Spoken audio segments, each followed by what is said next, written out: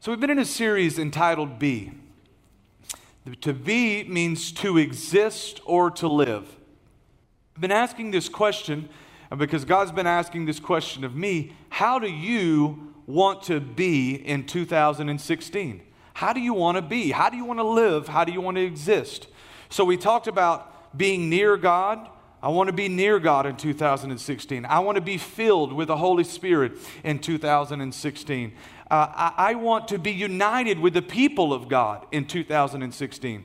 But today we're going to get really, really practical. I'm going to share with you something from Scripture that I want to be in 2016. And I believe if you'll take this message home with you, and if you'll apply it to your life, it has the potential to affect every area of your life for the positive. And when you look up at the end of this year and the end of this decade, you will say, if I could just do this, my life would be changed. There's some very practical things in here, but there's secrets that if we would actually use them, it would change our life. I want you to grab your Bibles with me, and I want you to open to Ephesians chapter 5 one more time. This is a verse that we have been in for a couple of weeks now.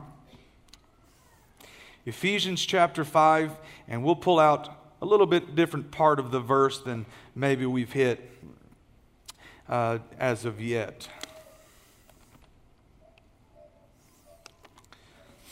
Ephesians chapter 5, verse 17. If you're there with me, say amen. In the book of Ephesians, what a great letter that Paul wrote here. He's trying to help them understand their new life and how to live in it. They were getting off base. They were falling back into old ways. And, you know, without being too spiritual, I think you might could understand some of the reasons why. The church in Ephesus, before they were saved, before Paul preached to them and they had given their life to Jesus, the way that they worshiped in Ephesus, as with many of the other towns and cities around there, not in the church, but in the temples that they worshiped at before Jesus, part of their daily worship and their weekly worship was they would go to the temple and they would do a couple of things. One is they would go to the temple and they would get drunk, and that was part of their worship. And the second is the men would go to the temple, and part of their worship to these pagan gods was they would sleep with prostitutes. So now all of a sudden, these men have been, part of their worship was going to the temple, getting drunk, sleeping with prostitutes, and all of that in the context of worshiping God. Well, now Paul is like, that's no longer part of our worship. That's not good. That's sin. But these guys were trying to live their new life and yet worship the way they used to worship. Paul said, I'm going to have to bring you back into track just a little bit here. We're going to have to talk about this a little bit. And that's a lot of what his letter is about, teaching them how to walk in this new life and the benefits of it, the reasons why we do it, and the benefits of it. In verse 15 of chapter 5, he says this, so be careful how you live. Don't live like fools, but like those who are wise. Make the most of every opportunity in these evil days. Don't act thoughtlessly, but understand. And I want you to make special note of that word understand right there. Understand what the Lord wants you to do. Paul says, be careful how you live. Well, let's go over to Ecclesiastes chapter 8, verse 1 now. How wonderful to be wise, to analyze and interpret things. Wisdom lights up a person's face. It's softening its harshness. Here's what the wisest man in the world said to us, other than Jesus. He said, how wonderful to be wise, to analyze and interpret things. I want to challenge you this year. In 2016, how do I want to be? I want to be wise. I want to be wise. I want to make some wise decisions this year in every area of my life. In the places that I'm struggling and the decisions that I'm having to make, I want to be wise in those decisions. And I'm convinced if we will learn what real wisdom is according to the Word of God, we'll learn how to live. It can impact every single area of our lives. Are you ready? Now listen, in the next few minutes, you're going to have the opportunity to be offended with me. All right? It might be because of the lack of food, and it might be because I'm teaching you right out of the Word of God. But I do believe that if you'll take these words to heart, if you're watching online, don't tune us out here, but if you'll take these words to heart and you'll apply them to your life, you will see things change in 2016 for the positive. All right. I think we ought to start with a word of prayer this morning. Father, I love you, and I thank you. I thank you for being with us. I thank you for your presence that's here today. I thank you that I'm no longer a slave to fear because I'm a child of God. Lord, bless us today. Open our hearts, our minds, and our spirits to hear from you and to be challenged by the power of your word. Do something great in our lives. In Jesus' name, amen. First thing I want to ask you is this. Are you acting like a fool or like those who are wise? Now, none of us want to just admit, yeah, I'm a fool. But when we look through the lens of Scripture, are you acting like a fool or like those who are wise? You see, following Christ is not a casual endeavor. It's not something you just happen to do. It's a decision that you make and you stick to. Paul says, be careful how you live, meaning be cautious, pay attention. He says it like this in the English Standard Version, look carefully then how you walk. So imagine he is comparing our life with God, our life that we're living, with how you walk. And when we walk through our life, there can be things in the way. Have you ever been not paying attention and maybe you walk through a door jamb and you kicked the jamb and you almost stumbled and fell? Or maybe you weren't paying attention and you stepped off of a step. You didn't notice that there was a drop down or a curb and we stumble and fall. We have to be careful how we walk. We got to pay attention. This is the same thing that Paul is saying. He said, as you're going about your life, as you're living and walking day to day, if you're not careful how you're living, you'll end up stumbling. We don't live in a morally neutral climate. As much as people want to tell us that our current culture is morally neutral, it is not. It is not. And there are things all over the place that are trying to pull you back into old ways. Old habits, old things. We are bombarded day after day with things that are trying to pull us back into bad things or negative things or old habits or old hang-ups. You've been trying to get out of debt. You've been trying to pay off debt and to get into a better financial position. But the next thing you know, they're promising 0 down and 0% interest.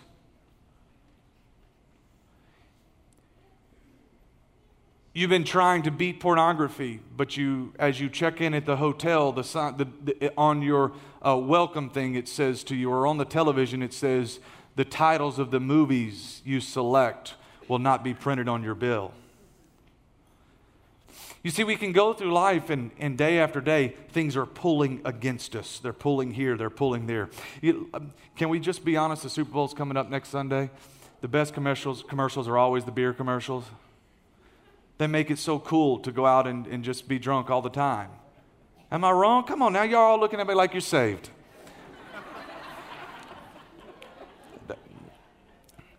I mean, going back to the days of the frogs saying Budweiser, Budweiser, you remember all that? It's like they stick with you. Because there's always things that are trying to pull us off track.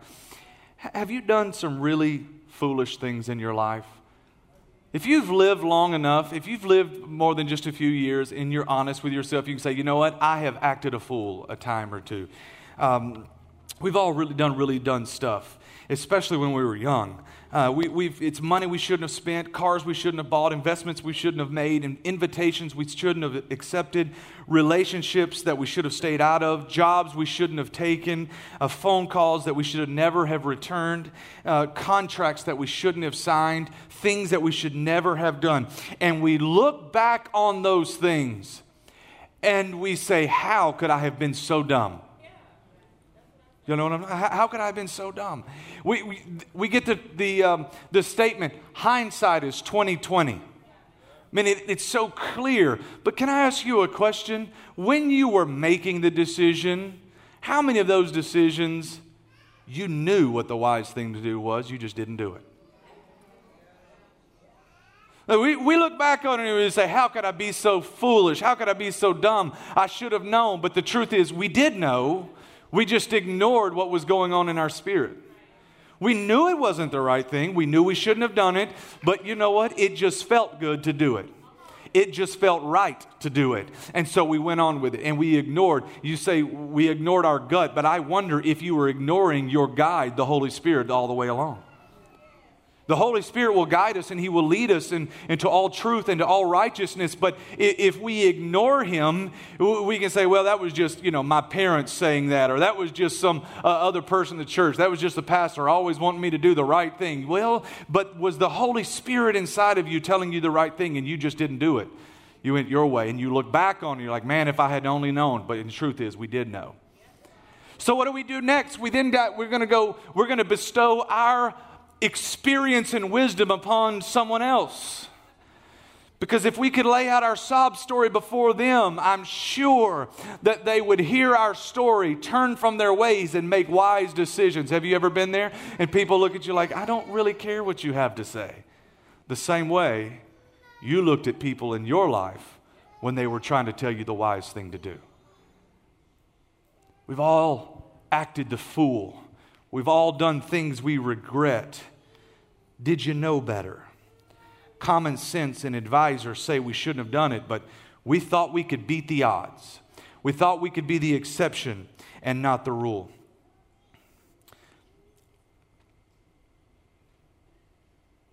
We say to ourselves when we see other people, could I have possibly been that naive, that stubborn, that foolish? And the simple answer is yes. When we watch, we can see so clearly the foolish decisions that other people are making. Have you ever noticed this? You can see so clearly when people are headed for a ledge, but we can't seem to see it when it's us. You see, most of us, we don't plan to mess up our lives, but few of us plan not to either. We don't plan to just ruin everything, but we don't plan not to. We just make a continual one unwise decision after the other, and you look up and we've messed up our lives. And we didn't intend to, but we didn't intend not to either. Living wisely, it's like walking outside on a sunny day. When you leave here today, you walk outside and the lights are how they are, and you walk outside in the sunlight, it's going to be hard to see. And your natural reaction is going to be retreat back into the shadows. When we have been walking and living like fools for a while, and suddenly we decide to take on the wisdom of God and live according to the wisdom of the Bible and of Scripture, we want to retreat back into the shadows because it's just easier that way. Y'all know what I'm talking about right now? Some of you already, the Holy Spirit is speaking to you, and you're not going to amen me today, and that's going to be okay because I love you. We are masters at the art of self-deception. We make excuses to ourselves. We try to justify things to ourselves. We say, this won't hurt anyone. I'll only do it once. I haven't had any for a week. I'll be careful. I can handle it. I can quit whenever I want to. I can afford just a little bit more. But most of the time, we are fully aware of the game that we're playing. We are deceiving ourselves. Just the fact that you have to give yourself an excuse should be an alert to you. We don't normally have to rationalize wise decisions. Let me ask you this. Do you have to rationalize eating more vegetables and less sugar? No. Do you have to rationalize saving money instead of blowing it on the latest and greatest whatever? No, we don't have to rationalize making wise decisions. We rationalize when we get outside of wisdom and we start trying to convince ourselves. It's not hard to know that it is more wise to eat vegetables than that last bowl of Bluebell. We don't sit around looking for reasons to do the right thing. It's the bad decisions that require creative thinking. We don't ask if it's wise because we don't want the answer. It gets in the way of living life the way we want to live it. So let me ask you this second question. Are you asking the wrong questions. So when you're about to make a decision, maybe you're facing a decision this week or this month or even today, and you've got to make a decision, you're not sure what to do. Are you asking the wrong questions? First question we can ask ourselves, and this is the wrong question, but we ask this question, is there anything wrong with it? Instead of asking if it's wise, we ask, well, is there anything wrong with it? The assumption is that if there's nothing wrong with it, then it must be okay. If the Bible isn't absolutely clear, if there is no thou shalt not in Scripture, then there must be a thou shalt do as you please. If it's not illegal, unethical, immoral, then it qualifies as a good option, right? You see, it's not the places in Scripture. I think most of us at this point, if we love God and we want to follow God, we look at places in Scripture and there are some things that are black and white in here. They're very simple. I mean, I know you get angry, but most of us don't struggle with murdering on a daily basis, right? You don't have to contemplate, is that wise or not? It's very clear. Thou shalt not murder. But there are other places when it gets kind of gray and it gets a little bit more, and that's where these questions come in. If there is nothing that says thou shalt not, then maybe it's okay, maybe it's good, maybe it's the right thing, but that doesn't make it the wise thing. We start asking, is there anything wrong with it? But this leads us to the second question. How close can I get to the line between right and wrong without doing something wrong? Do you see the progression here? So we started with, well, is there anything wrong with it? Well, there's not clearly a scripture on it, Pastor Randon, so I'm good to go. Okay, then we lead to the next question. Well, okay, how close can I get to the line between right or wrong before actually doing something wrong? Christianese, we say it like this. How close can I get to sinning without actually sinning? How, you measure it like this. Jesus said, you have heard it said, thou shalt not commit adultery. But I say to you, if you even look at a woman with lust in your heart, then you have already sinned. So we say, how many seconds can I look without it being lust? Come on, man. I'm just being real. I was 16 and trying to stay saved too, and a male, okay? And so we say, how close can I get to the line before I actually sin? Because I don't want to sin. So how close can I get? We want clear, distinct lines, but they're not always there. The Pharisees were about clear, distinct lines. They created rules. They created clear lines. And as long as you didn't break those lines, you were fine. But Jesus changed the deal. You're making it about the letter of the law, and Jesus is making it about the spirit of the law. Once you come this far, you go to the next question. So it starts with, is there anything wrong with it? Then is, how close can I get to the line between right and wrong without doing something wrong? And then the third one is this, how far over the line between right and wrong can I go without experiencing consequences? How far can I go before I have to pay the price for what I've just done? How far can I go before I have to deal with the consequences of the unwise decision I just made? You see, we get to the place where it's no longer about, well, am I falling into sin? If we keep going down this line of thinking, it leads us to a place where we say, is anyone going to find out? And then if they do find out, how bad is it going to be? And we start weighing out the consequences versus the decision that we know is not right in the first place. And once we get to the place where we are managing consequences, we're in trouble.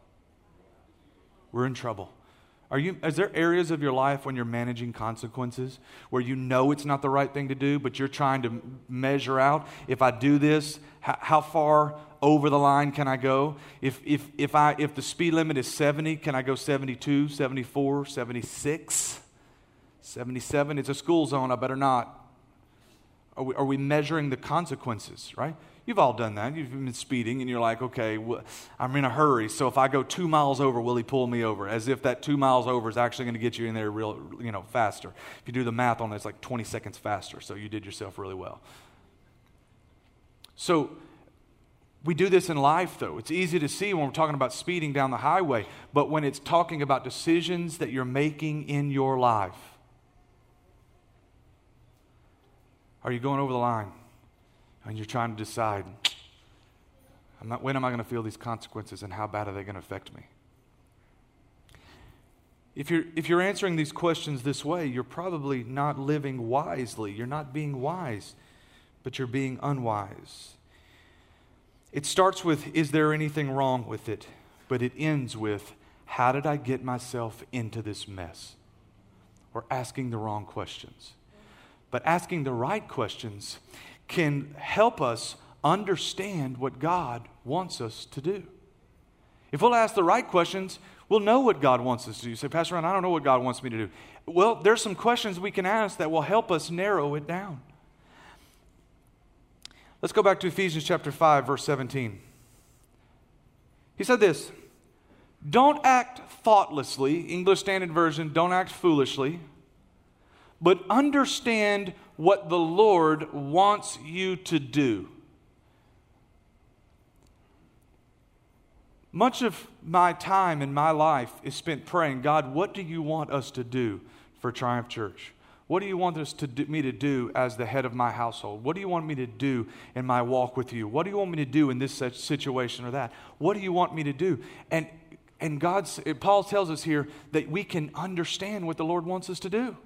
It doesn't have to be that difficult. We can understand it. It doesn't have to always be a God cracked the heavens and spoke and wrote something across the sky, but we can understand. I love that he doesn't say here to discover what God wants you to do or obey what God wants you to do. He says understand, meaning there is a way that we can arrive at what God is telling us to do, that we can comprehend it without getting a thus saith the Lord from the prophet.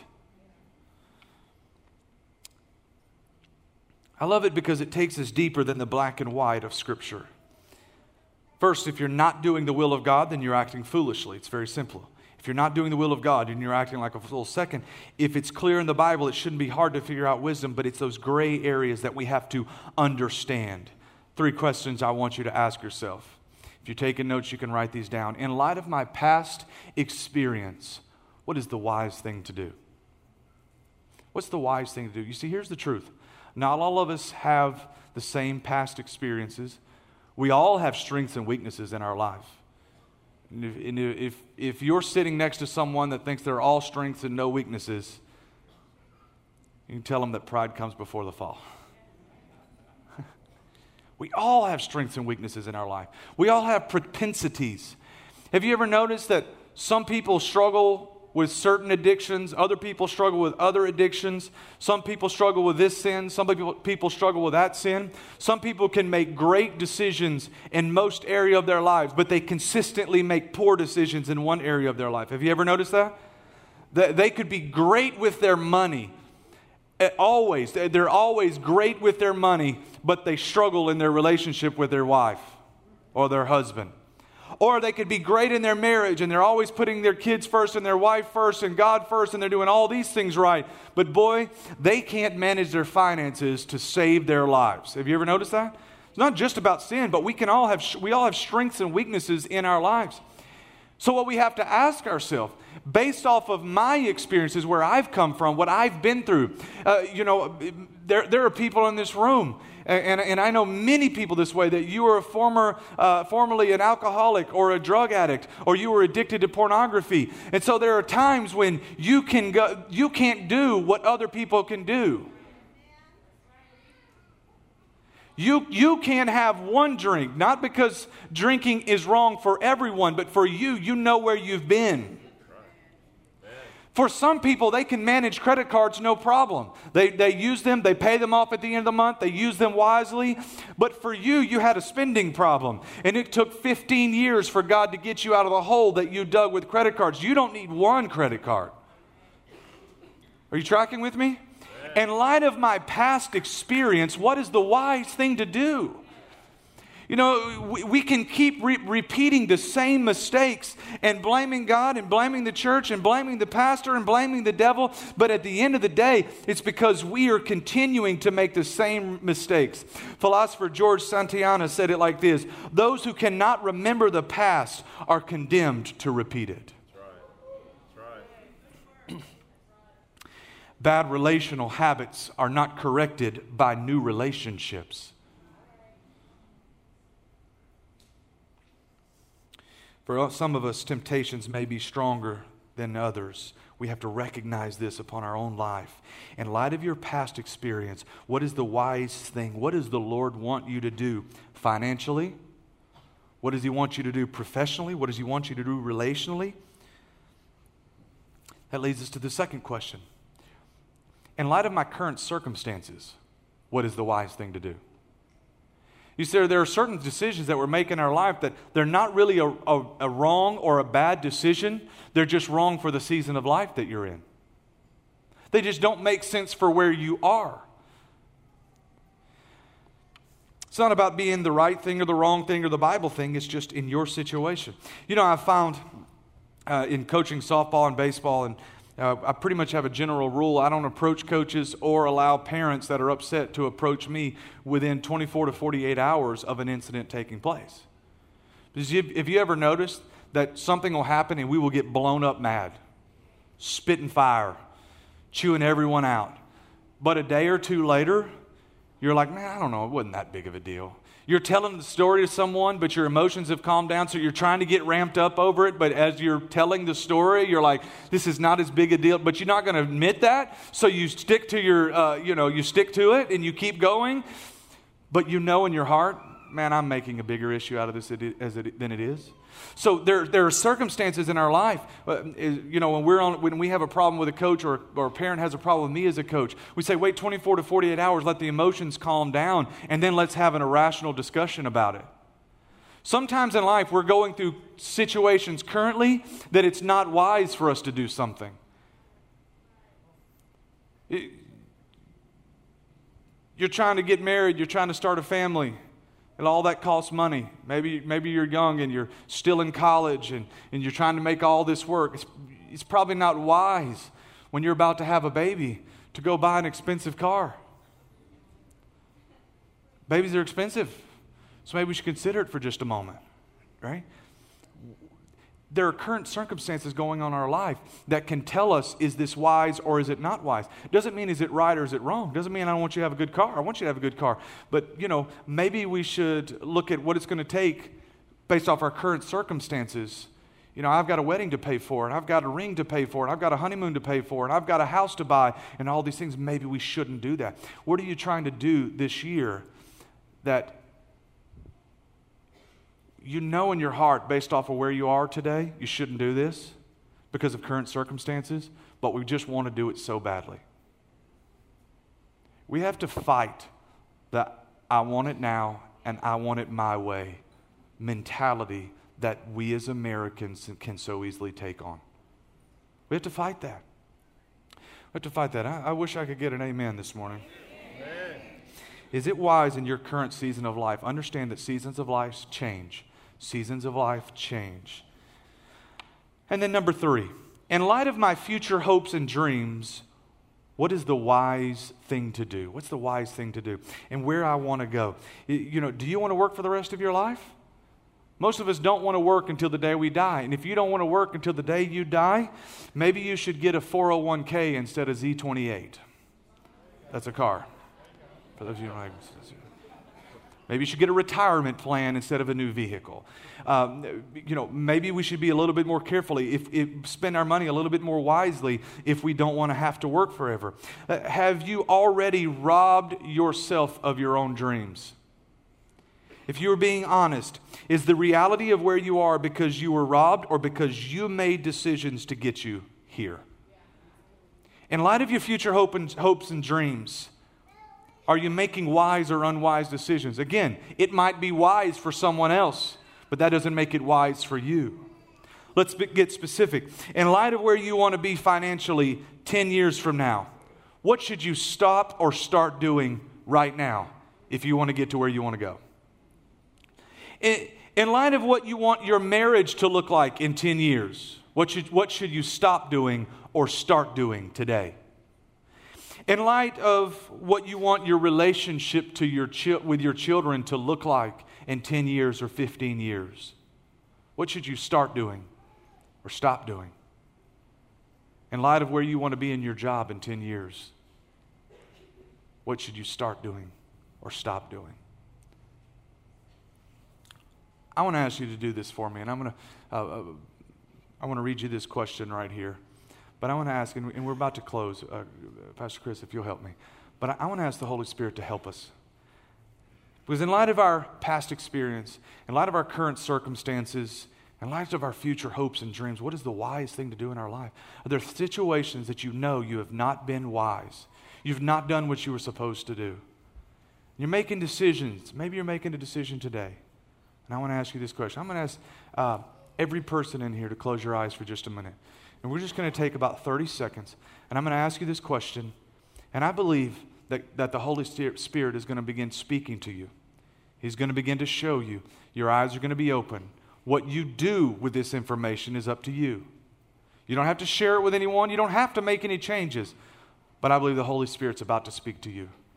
Here's the question. In light of my past experiences, my current circumstances, and no one else's, my future hopes and dreams, what is the wise thing for me to do financially? What's the wise thing for me to do relationally? What's the wise thing for me to do morally, professionally, or spiritually?